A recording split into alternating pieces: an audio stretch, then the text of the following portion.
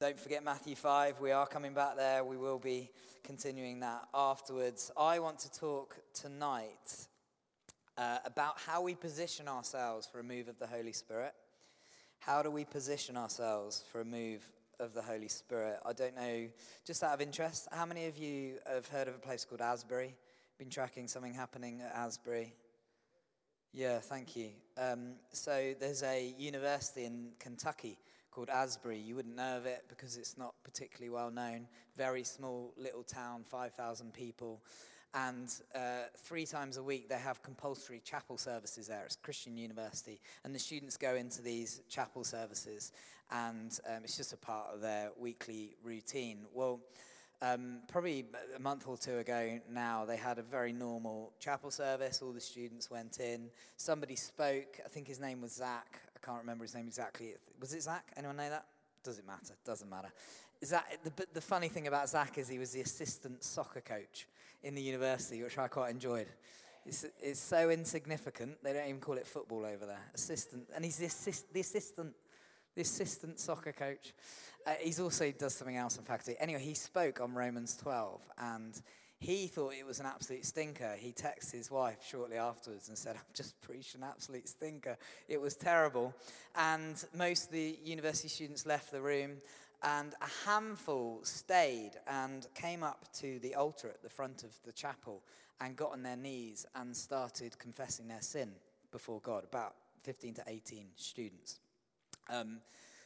They didn't leave, they stayed, and then other university students started joining them at the front and doing the exact same thing. They then started worshipping spontaneously for hours upon hours, which became days upon days, which became weeks upon weeks, and more people came in. The whole university's in there. Other universities started coming, and then the word gets out, and the whole of Christendom descends on this little town of 5,000 people, and in the end, they've had to restrict it from outside visitors because the infrastructure of the place just can't cope with the tens of thousands of people that are turning up there. And it sparked other mini revivals, outpourings of the Spirit, whatever you want to call it, at other universities in the States. And a number of friends whom we really trust here, who lead churches in London, went out to visit Asbury during the time, and it's still going on, but during the time, presumably, when you were allowed to go and visit. And the pastor of a church called King's Cross Church, KXC, a guy called Pete Hughes, him and his wife Pete and B, they lead the church there. And they were one of the churches, as well as St Mary's Bryan Square, that grafted into St Peter's, so sent people to come and join our church here 4.5 years ago. Well, he went with some of his team, and he absolutely loved it. He came back speaking about all that God was doing there. People are getting healed physically and also emotionally. They're seeing people there come to faith. They're seeing people released from demonic oppression. The sense of worship is beautiful. Like, it's quite ropey, apparently. It's just a bunch of students just singing songs, and then people pick it up from the congregation. But the sense of the presence of God as they worship apparently is tangible. It's gentle, but it's very, very powerful. And there's lots of public confession going on, lots of testimonies of the Holy Spirit at work in the students' lives. By all intents and purposes, it looks like an outpouring of the Holy Spirit, a serious move of the Holy Spirit. And I don't know whether you even care, but is it a revival? Is it an outpouring? I actually don't care. I don't think you should care. It doesn't really matter. But often people talk about revivals as being lots and lots of non-Christians becoming Christians en masse because of a move of the Holy Spirit, whereas outpourings tend to be the church, the Christians in the church being awakened and being filled afresh with the Holy Spirit and having a newfound sense of their identity in Christ. In my opinion, an outpouring should always lead to a revival. So as the church is mobilized and as we're filled to overflowing with the power of the Holy Spirit, we suddenly realize who we are in Christ, and we realize the power that we carry because the same Spirit that raised Jesus from the grave lives in us, and we start going out with more boldness and more confidence, and that, I believe, should lead to a revival. So an outpouring, if it's stewarded well, if it's led really well, should always lead to a revival. But there are also revivals, think of the Welsh revival, Hebrides. There are revivals where God just does it sovereignly outside, and then people are literally knocking down the church doors, wondering where they can come so as to have their sin dealt with. They've just got this sudden sense of not being right with God, and they're seeking out church to get right with God. And that's where we saw some of the revivals of end of old age back in the day. Anyway, the point is something's happening there. And as a result of our friends Pete going out there with some of his team, they've started doing prayer meetings at King's Cross Church at KXC in a midweek prayer meeting. They had over 250 people come to a midweek prayer meeting. Now, I don't care what size your church is, 250 at a Monday night prayer meeting is decent. It says something's going on. Let's put it into context. We used to get what, Jerry? 8 here? Yeah. And to be fair, at KXC, before they weren't getting that many. And for the size of the church, it was hugely disproportionate. But people are turning up in their droves and experiencing the presence of the Holy Spirit. Another friend of mine who's on the leadership team of a church called Saint, which is in East London, just over the river, rang me this week. And he said that they've seen more people come to faith, more non-Christians give their life to Jesus in the last 2 weeks than they've seen in the entire 6 years since they started the church there. It's like there's been an acceleration of what the Holy Spirit's doing. Now, the question for us, I think, as a church is how do we position ourselves for a move of the Holy Spirit? If there is a move of the Holy Spirit coming, and I'll speak a bit about that in a second, how should we position ourselves so that we can respond to whatever it is God is doing? But first, I just want to answer this question. Why do we want a move of the Holy Spirit? Why do we need a move of the Holy Spirit? Now, some people are sometimes skeptical about these sorts of things. They don't know what to think about it. Some people think there's a bit of hype. There's been revivals of past that have become about the leaders of the revivals as opposed to Jesus, and rightly so, people have been skeptical about those as well. So often it's led Christians to say, well, why do we need a move of the Holy Spirit like this? Should we even be interested? Well, I think we really should, and let me explain why I think we should be interested in this sort of thing and be praying for this sort of thing. A number of months ago, me and my wife Hannah and our 3 children, after the morning service, went to IKEA for lunch. And we did it because it was half term, and we wanted to take the kids out for lunch because they were off for the following week. And we came out of our church service here on Sunday morning, 10:30. Beautiful service, lots of people here worshipping away. It's a beautiful prayer time afterwards. We went to IKEA, and we walked upstairs to the restaurant to go and get the meatballs that don't taste like meat but taste very good. And we're queuing up, and it is rammed. I've never seen anything like it. It's heaving. You can barely move. We had to wait over an hour to get our food. Absolutely heaving. And as I'm looking at this and comparing it to what I've just come from at church, I found myself getting more and more annoyed at these people. I started speaking in the queue quite loudly. Hannah had to tell me to stop because I was like, why are you here? Why are you here? I don't understand why. It's flat pack furniture. It's terrible quality. It looks all right, but it's bad quality. These meatballs, not even meat. Why are you here? Why are they here? I don't know why they're here, but what it does make me think is what's going on here, what God is doing here is beautiful, and never ever despise the beginnings, small beginnings. It's a beautiful thing. And I will keep doing small and slow for as long as it takes. Like, we're here for the long haul. We're going to be here for 20, 30 years doing what the Spirit's asking us to do here, unless the Spirit moves us on, but we'd have to make it very, very obvious, lightning bolts, that sort of thing. We are here, and we are up for slow and long. We're in it for the long game. But when I look out there, when I look at what's happening outside of the church four walls, and we're considered to be a fairly buzzing church in southeast London, I realize every time it's a drop in the ocean. Absolute drop in the ocean. We are nowhere. We're nowhere. And so I'm constantly praying for an acceleration. I don't want just long and small for the next 30 years. I want a quickening. I want an acceleration of the Holy Spirit because of what God's doing. There's nothing we can do to make it happen. I'll talk about that in a second. But I'm praying for God to move in power. I'm praying for God to do what he's doing in Asbury, to do what he's beginning to do in other churches in London, here at St. Peter's. Why? Because I think southeast London needs it. I think the people around this church in this area need the presence of Jesus. They need to give their lives to Jesus because they can find fullness of life in him. When you think about the population of Brockley, it's 20,000 people, the Brockley ward. At this church, we probably gather about 300. It's nothing. It's a drop in the ocean. And most of us come from other churches, or most of us have come from another church, and we've joined here. We haven't converted to Christianity, and most of us live in other areas. So we're spread out. Really, it's incredibly diluted. And so when we're praying for an outpouring of the Holy Spirit, we're praying for a revival. We're asking God to accelerate what he's doing in the Spirit so that we can see more of heaven come on earth. We need a move of the Holy Spirit. So how do we position ourselves for a move of the Spirit? Whether it's revival, whether it's awakening, whether it's outpouring, I don't really care. I just want more of the Holy Spirit. I want more of the kingdom of God. How do we position ourselves? Well, there's a guy on staff called Andy Coombe. Many of you will know him. He's on leadership at St. Peter's. And 2 weeks ago, for 4 nights in a row, he woke at 1:15 a.m. every morning. Imagine how annoying that is. Not 1:14, not 1:16, but 1:15. Now, Andy being Andy just kind of weathered it for 3 nights on the trot. And then on the 4th night, when he woke at 1:15 a.m., he suddenly said to himself, maybe God's trying to tell me something. And so he looked at his clock against 1:15. And so he decided to go into his electronic journal. He keeps all of his quiet time notes on his iPad or computer or whatever. And he types in 1:15 into his journal. And the only thing that he has there that's referenced to 1:15 is Mark 1:15 here, which we're going to read in a second. And so he thought that was for him. He thought God was speaking to him. And specifically, he thought that God was challenging him to believe.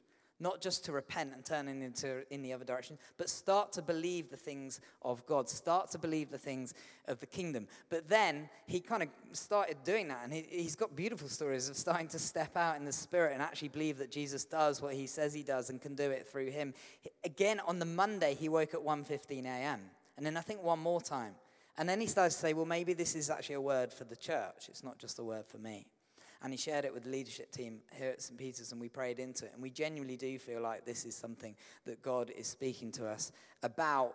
The reason I think it's something that God is saying to us collectively as a church is because this is Jesus telling us how to position ourselves for a move of the Spirit. Telling us how to position ourselves for the coming of the kingdom of God. And so we're going to pay attention to it. So here we go. Let's break it down. It says this, Mark 1:15. The time has come, Jesus said. The kingdom of God has come near. Repent and believe the good news. Read it again. The time has come, he said. The kingdom of God has come near. Repent and believe the good news. So let's break it down bit by bit. Firstly, Jesus says the time has come. Now, the Greek word that he uses there for time is a word that they use repeatedly throughout the New Testament. It's this word kairos. And it's a particularly special word. And it recognizes the fact that not all of time is of equal significance. So when you wake up in the morning and you brush your teeth, that is not necessarily a significant time for the kingdom of God. It is important for personal hygiene, but it's not a significant time where heaven breaks into earth. It's just a part of life. You're going through life. When you eat your breakfast in the morning, this is not a kairos moment. A kairos moment, I love it how one commentator puts it, says this. A kairos moment that Jesus is referring to there is a moment heavy with eternal significance. It's a moment heavy with eternal significance. There's loads of these moments throughout the Bible.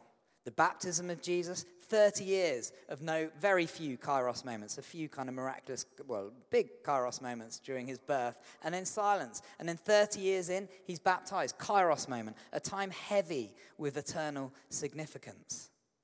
Jesus then starts his public ministry here in 1:15. It's a kairos moment. It's a time heavy with eternal significance. And then you've got the healings. And then you've got the cross, which is the ultimate time heavy with eternal significance. And then you've got his resurrection from the dead. And then in Acts 2, you've got the infilling of the Holy Spirit as the disciples are filled with the same power that raised Jesus from the dead. These are all kairos moments. And we have kairos moments in our own life as well. Not all of time in our life is of equal significance. You know this. If you're here and you consider yourself to be a Christian, the day that you became a Christian, the moment that you became a Christian is a period of time. It's a time heavy with eternal significance. It's the moment in which you give your life to Jesus. If you're here and you're married, your marriage was a kairos moment. It was a time heavy with eternal significance. We have these moments, but I would also argue we have these moments in church as well. Throughout the history of the church, there have been kairos moments. There have been periods of time heavy with eternal significance. And why do I mention that? Well, I mention that because I believe we could be on the edge of something heavy with eternal significance in this church, but also in this country, as churches start to position themselves for revival and an outpouring of the Holy Spirit. Now, I'm not equating this with the cross. I'm not equating this equal in value as the resurrection or even the infilling of the Holy Spirit. I'm not saying that this is going to be the same kind of level of kairos moment that we're talking about there in the life and ministry of Jesus, but I do think something significant is happening in the church, and it's probably because we're desperate, because we're thirsty, because we're open. When we had our weekend away, if you weren't on the weekend away, we had someone called Jackie Pullinger come and visit us and speak to us. She was absolutely exceptional, and there's one thing that she said that stuck with me since she came on the weekend away. She said, as a church, we're all waiting for these massive moments where the wind of the Holy Spirit comes in power and blows through the room like in Acts 2. We want and we pray for those moments. It's like an acceleration of what the Spirit is doing. It's these kairos moments. It's times heavy with eternal significance. But she said the problem with the church is we don't know how to deal with the low-level winds, the light winds of the Holy Spirit. She likened it to sailing. She said, unless you can learn to sail when there's very little wind, all that's going to happen when the wind blows in power is you're going to capsize. And so I think it's important for us as a church to be able to prepare for what the Spirit's doing, to prepare when there's a little bit of wind, to know how to navigate and to sail in the Holy Spirit so that when the big winds come, when the movement of the Holy Spirit, the outpouring of the Holy Spirit comes, we kind of know what we're doing. So we're not just flat on our face, not kind of good for anybody. Because what I want to happen when there's a move of the Holy Spirit in this country is I want every single person in this room to be filled to overflowing for the Holy Spirit, and not necessarily for it to be just about healing our own brokenness, which we're going to get to in a moment, but for us to be propelled out of those doors into our weeks, carrying his presence and his power and his purpose and his love and his compassion for everybody in our workplaces, on our streets, because that's how revival comes about.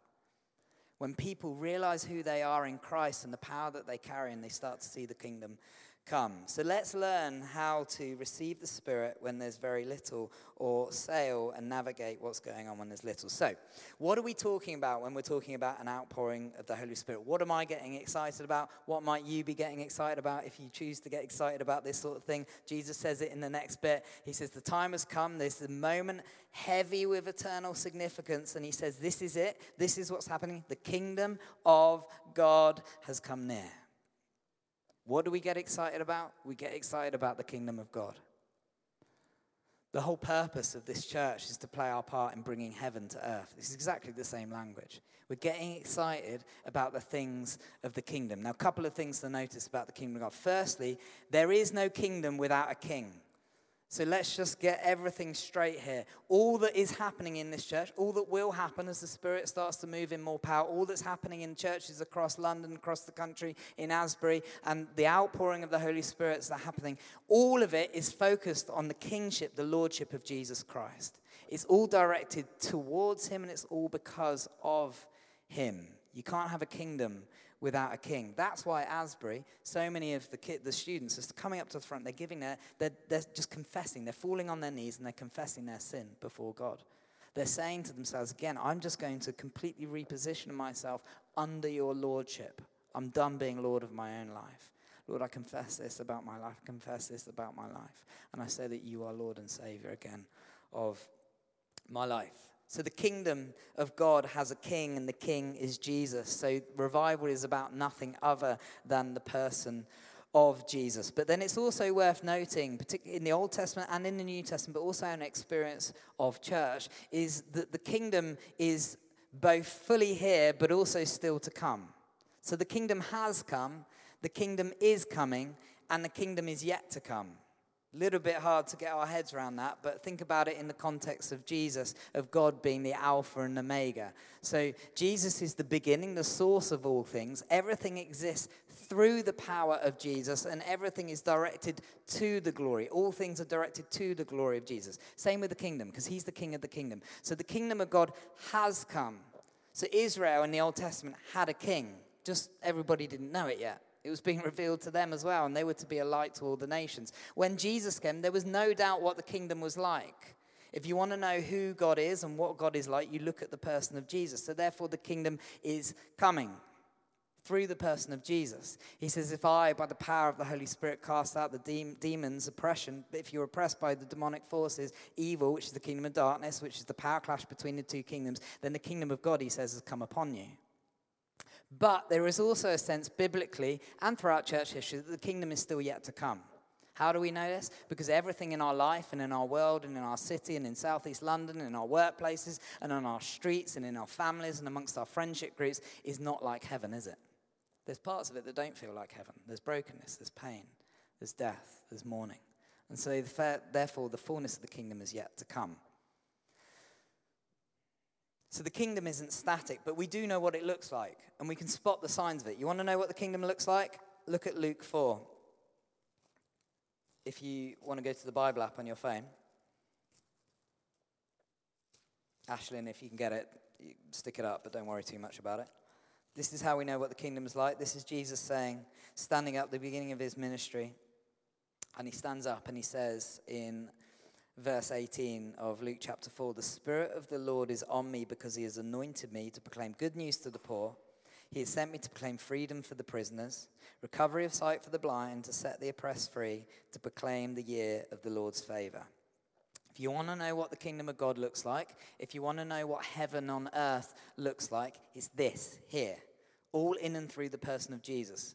Notice that he says, the Spirit of the Sovereign Lord is on me. And then he ends it by saying, he rolls it up, he gives it back to the attendant, the eyes of everyone's on him. And he began by saying, today this scripture is fulfilled in your hearing, in him. Here is the king. The king is revealed. This is what the kingdom's like, and here I am as the king bringing it about. Let's have a little look at what it looks like. Firstly, it looks like good news to the poor. That's both literal poor and also poor in spirit. We've been talking about this with the Beatitudes. So are you here and do you feel poor? Do you feel literally poor? Anyone feel literally poor? You're not going to say that. Anyone feel poor in spirit? You're not going to say that either. Well, if you do, good news. Because Jesus is here and the Spirit of the Sovereign Lord is upon him to bring good news to the poor. Why is it good news? Because you don't have to pay for it. Stop trying to pay for it. Stop trying to work your way into the kingdom of God. You don't have to pay. It's good news for the poor. It's free. It's grace. It's because of what Jesus has done on the cross. Here we go. Second thing, proclaim freedom for the prisoners. Now, I'm going to make a distinction between prisoners and oppressed. I haven't heard this before. I heard it from someone else. I'm not sure how entirely correct this is, but let me make it and then you can stone me for heresy later. If we're in prison, it's because of what? We've done something wrong. Or it's an unjust system. Yeah, interesting. We'll come back to that in a second. We'll come back to that. So normally, hopefully, if the justice system works, we're in prison because we've done something wrong. So Jesus is saying here, because of our sin, we imprison ourselves. We're imprisoned. There is a law in the spiritual realm. We might not know it, but when we sin, the Bible says we create a foothold for the enemy. And when we create a foothold for the enemy, it means that we're imprisoned in a certain area of our life. And Jesus has come, the Spirit of the Sovereign Lord is on him, so as to set people free from prison. What does prison feel like? It feels like shame. It feels like guilt. It feels like condemnation. How does Jesus set us free from it? He died on the cross as a sacrifice for our sin. He paid the price so that we don't have to live our lives in prison as a result of our sin. Instead, we come to him and we confess our sins and he's faithful and we can walk free, completely free, and experience his freedom. So the oppression then. So oppression. You're oppressed because somebody else is oppressing you. This isn't generally something that you do to yourself or because of sin. It's something that's done because of somebody else's sin. And Jesus also says there, he's here to set the oppressed free. Nation of Israel were a prime example of this. It's just oppression after oppression after oppression. Jesus says the Spirit of the Sovereign Lord is upon me to set the prisoner free and to set the oppressed free. So does anyone here, you're not going to answer it, so I don't know why I'm asking. Do any of you feel imprisoned? Do any of you feel oppressed? Good news. Jesus is here to set you free. Now here's the thing. Without a move of the Holy Spirit, he's going to do it. Ultimately, he'll do it when he comes again or you die and go to heaven. But when there's an acceleration of the Holy Spirit, when there's an outpouring of the Holy Spirit, things tend to happen quick. I don't know why. It just tends to be how it is. And so if we're moving into this time, this is the sort of thing we should expect to happen when the kingdom of God comes near. Recovery of sight for the blind. We are all blind. I hope this doesn't come as a revelation to you, but you're blind. In many areas of your life, you're blind. I am. I'm totally blind. In fact, I have to have people point it out to me on a regular basis where I have blindness in my life. I have a therapist whose sole job is to point out the blind spots in my life. I'm telling you, it's an hour well spent. I wish I paid for it. I don't, because he's amazing. He gives it to me free. He's constantly just pointing out blind spots in my life. We are all blind in different ways. And when the Spirit of the Sovereign Lord comes in the person of Jesus, he opens the eyes of the blind. Why? Because when you're blind, you hurt yourself. You bump into things. You bump into other people. You crash your car. You get yourself in a whole lot of trouble. If we can have our eyes open, it's like the light of the Holy Spirit just comes across the darkness and eradicates it, and we can finally see. It's like being led out into wide open spaces. We want Jesus to do this. We want him to. Do you feel blind in any way? Do you know you have blind spots in your life? Good news. Jesus is here to open our eyes, and it's all Jesus is explaining here. It's to proclaim the year of the Lord's favor, which is the year of Jubilee, which for the Jewish nation was a taste of the fullness of the kingdom of God. Happened every 50 years in Israel. So that's what it looks like when the kingdom of God is near. And that's here now because of Jesus. The kingdom of God has come. The kingdom of God is coming, like in Luke 4 amongst us. We've had tastes of this here at St. Peter's. We've experienced it. Those testimonies that we just heard, that's Luke 4. That's the kingdom of God. That's what heaven looks like, feels like, tastes like. But also the kingdom of God is yet to come. Revelation 21, don't have time to turn to it. But it says at some point Jesus is going to come again. There's going to be no more tears. There's going to be no more death. There's going to be no more mourning. The old order of things have passed. Do you know what? Could you just keep Mark 1:15 up? That's an aggressive logo. Thank you. Yeah, perfect. Sorry, it's me. You can ignore that. It's yet to come. So Revelation 21, the kingdom of God will come in all its fullness. That means that the fullness of heaven will come. The fullness of the presence of God will be present on earth. Heaven and earth will be the same place. We won't experience the hurt and the pain. And we are in a process of going from the kingdom of God coming up until the kingdom of God coming in all its fullness. And here's the weird thing. As a church, we are charged to be filled with the Holy Spirit to bring us closer to Revelation 21. So that's what we're doing. That's our job, if you like. And when we experience outpourings of the Holy Spirit, it feels like that's quickened. It's accelerated in our life. But it means that we need to get prepared. We don't make movements of the Spirit happen. Anyone that tells you that is talking absolute nonsense. Revivals don't come because of anything that we do. If they did, then it wouldn't be an act of grace, would it? We've worked to make it happen. However, we can position ourselves ready. So when we start to spot the signs that we should do this just anyway, let's be honest. These are the words of Jesus. They're relevant whether there's going to be an outpouring of the Holy Spirit or not. This is why I almost don't care whether there is, because this is still a good thing to talk about and for us to prepare for as a church. But if there is going to be an outpouring of the Holy Spirit, I don't want you lot to be on your face, completely floored, capsized like a boat, because it's too powerful. We need to be able to prepare ourselves now. So how do we prepare ourselves? Firstly, Jesus says we repent. Let me just get back to Mark. Mark 1:15. Time has come, he said, the kingdom of God has come near. Repent. Repent. What does repent mean? It means to turn around and walk in the opposite direction. So you have been walking in this direction, and Jesus says repent and turn around and walk in this direction. What characterizes the two directions? Well, it's less of a what and more of a whom. Or a who, or a whom. I never know how to use that. Whom or who. I think it's a whom. Whom, in whose direction are you walking? Not whom's direction. In whose direction are you walking? When we're walking this way, like not Jesus' way, we're walking in this way, we're walking in the direction of ourselves. We have us at the center. Really, I mean, I don't know how helpful this is, but, back in the day, they used to say sin is a 3-letter word with I in the middle. I mean, it's trite, but I kind of get it. I get what it's saying. It's basically saying when you haven't repented, you're walking in the direction. It's all about me, myself, and I. Paul talks about it as satisfying the desires of our flesh. We're just trying to satisfy ourselves all the time. If I had time, I'd walk you through Galatians 6. If you want to know what this direction looks like, the kind of things you'll be involved in, just read Galatians 6. So the bit before the direction of the Spirit, fruits of the Spirit, there's the things of the flesh. Just one, let me point one out. Idolatry. So Sahar's going to speak a little bit about this next week. Idolatry, two very different things. Probably not that different. Idolatry is putting your trust in anything other than Jesus. So in these times, it was literal idols made of stone. And in some sense, that was easier. You could see that they're mute and dumb. They're useless. People still fell for it. We're all falling for the similar things. What are you falling for? What are you putting your trust in? Are you putting your trust in money? Are you putting your trust in relationships? Are you putting your trust in your family? Are you putting your trust in your career progression? Are you putting your trust in your housing situation? Are you putting your trust in whether you are able to enjoy life, the thrills that you get? I don't care what it's all it's idolatry. It's putting your trust in something other than Jesus.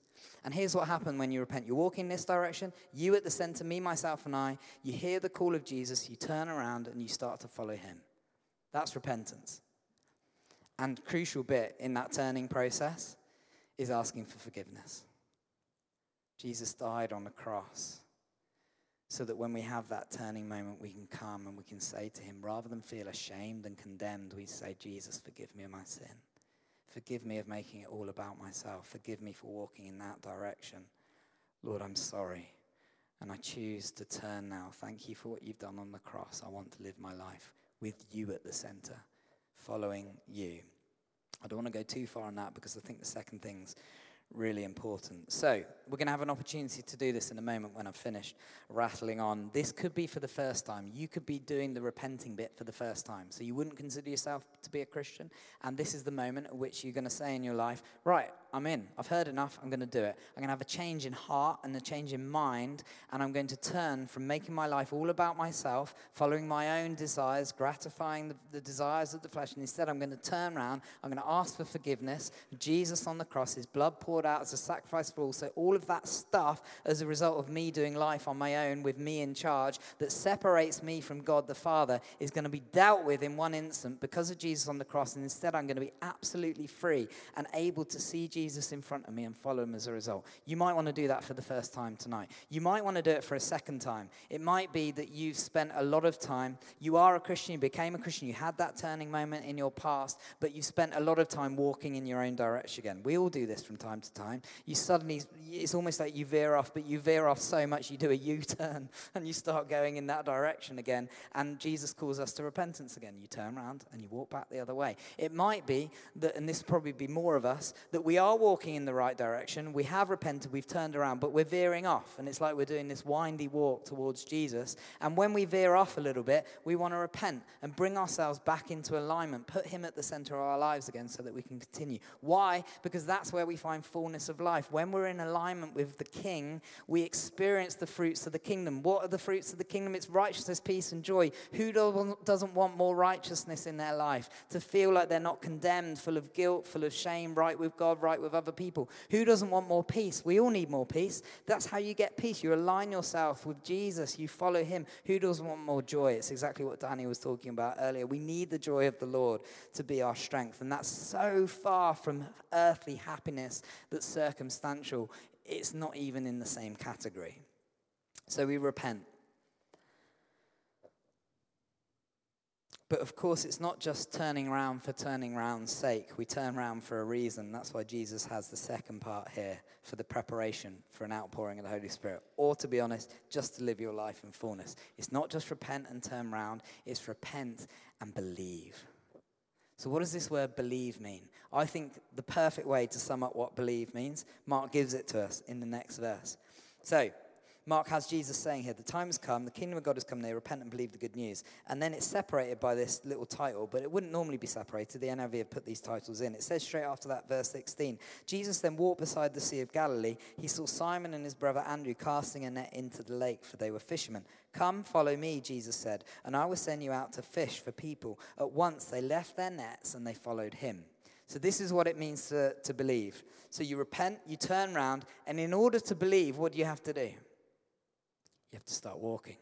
That's belief. You start living your life, and you don't trip on stands, that's sin. You start living your life walking in the direction of Jesus. That's belief in him. What does it mean? It just means trust. You start trusting him. You start trusting the promises he has on your life. You start trusting him for all of your needs. You decide not to trust in the other things that you used to trust in. Instead, you believe in him and who he is. There is content to this, though, and this is important, so listen to this carefully. There is content, and the content is this. This is the belief, the change in heart and mind. This is what we trust in when we walk. Jesus is who he says he is. Jesus is the Son of God. You want to know what God looks like? Look to Jesus. Read the Gospels. Ask yourself, who is this person? I'm telling you now, it's God in flesh, and it's powerful.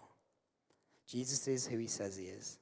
His death on the cross has the power that he says it has, which means that when you ask for his forgiveness, his death on the cross is an atoning sacrifice for our sins. That's just fancy Old Testament language for saying it pays the price and it gets rid of the junk. God is like the rubbish man of the world. We give him our bags of rubbish and he takes them away so that we have the freedom. So we don't stink anymore, so that we have the freedom to be able to connect with our Father in heaven and be in relationship with him. But it's not just that. It's not Jesus is the Son of God. It's not just Jesus' meaning of the death on the cross is true for us, but it's also that he rose from the dead. And so therefore, as we're walking in this direction, belief in Jesus, we are filled, as I've said, with the same power that rose Jesus from the grave. That means that we start to notice the fruits of the Spirit grow. So Galatians 6, read this in your own time. If the acts of the flesh are all those horrible things, one of which is idolatry, then the fruits of the Spirit is peace, love, joy, patience, kindness, gentleness, self-control. The fruits of the Spirit start to grow in your life. And I'm telling you, when those things start to grow in your life, because you're walking in his direction, you're believing in him, you start to live the life that you were created to live. It's far more enjoyable. Jesus calls it fullness of life. And it's exhilarating. It's a roller coaster. It's the best life you could ever possibly live. And we can live it now if we repent and we believe. So this is not about church. It's not about revival. It's really not about revival. It's all going to happen when Jesus returns anyway. It's not about an outpouring of the Holy Spirit. It's certainly not about leaders or anything like that. It's also not actually just about turning from sin. This is about living our life in relationship with Jesus. That is our purpose. That is what we're created to do. Being obedient to him as our king. We want the fruit of the kingdom. We've got to recognize that he is king. And we give up. Jesus says, take up your cross and follow me. Give up your life and you'll find it. You want to find your life? We give it up and we hand it to him. So, finally, before we pray, does your life look like you actually believe? Does it look like you're walking in the direction of Jesus, or does it mainly look like you're walking in the direction of your own desires? We had a prophetic word a couple of weeks ago, 3 prophetic words about Revelation 22. There's a beautiful scripture. I'm going to read it to you.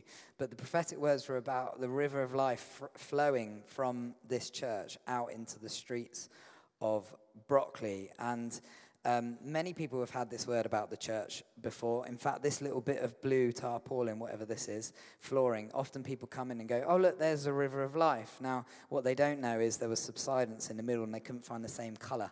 So they just stuck a bit, they just bought the lighter blue for some reason, and that's how they put it out. But anyway, we're glad to take the prophetic words. The river of life is flowing from the church out into Brockley, out into southeast London. Revelation 22 puts it like this. This is what it's going to be like when Jesus comes again. And this is what starts to happen when we see an outpouring of the Holy Spirit and revival. It says, the angel showed me the river of the water of life. It was as clear as crystal, flowing from the throne of God and of the Lamb down the middle of the great street of the city. On each side of the river stood the tree of life, bearing 12 crops of fruit, yielding its fruit every month. And the leaves of the tree are for the healing of the nations. There's no longer going to be any curse, any of the consequences of sin, sickness, disease, famine. The throne of God and the Lamb of God will be in the city. We've gone from the garden to the city. And his servants will serve him. They'll see his face, and his name will be on their foreheads. There'll be no more night. They will not need the light of a lamp or the light of the sun. Listen to this. The Lord God will give them light, and they will reign forever and ever. I mean, there's far too much to unpack there. We should probably do a separate talk on that. But that is what happens when the river of life starts flowing in and through the church. Now, that's the temple. Who is the temple according to the New Testament? Close. Well, yeah. Who else is the temple? We are. Yeah, we're the temple. So Jesus says in John 7:37, "Come to me, all who are thirsty, drink from me. And you'll taste, you'll experience, you'll be able to drink the water of life. And out from you will flow rivers of living water." He's pointing to Revelation 22 in the temple and what it's like.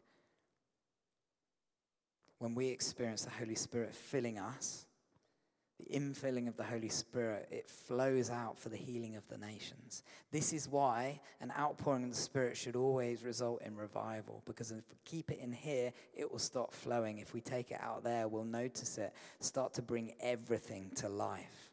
Life will explode around us in our families, our workplaces, on our streets. So how do we prepare, or what do we do in order for the river to flow? It's very simple. Come to Jesus. It's exactly what he's saying there in John 7:37. Come to him. How do we come to him? We repent. We turn around and we run as fast as we can into his arms. And that's what we're going to do now. So let's stand.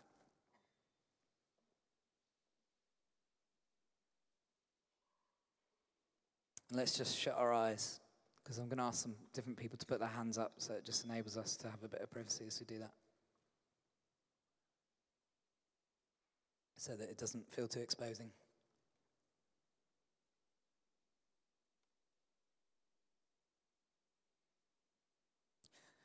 So is there anyone here who wants to give their life to Jesus for the first time, to repent?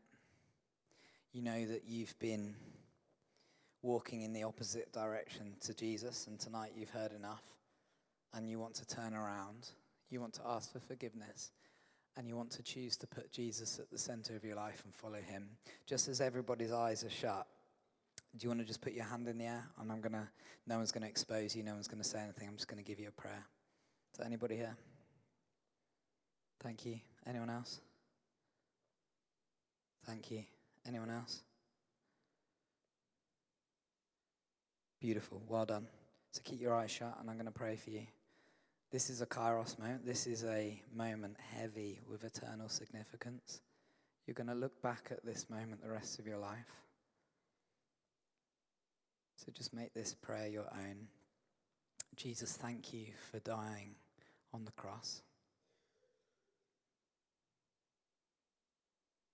Thank you for the forgiveness of sins poured out.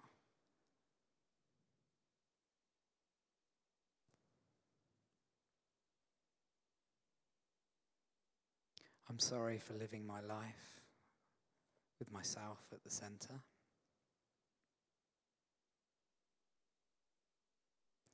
I'm sorry for the hurt that I've caused myself as a result. I'm sorry for the hurt that I've caused other people. I'm sorry for the hurt that I've caused you, Lord.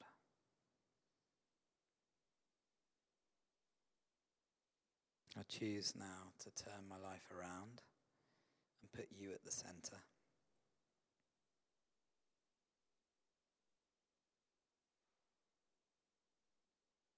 Please, would you fill me with your Holy Spirit?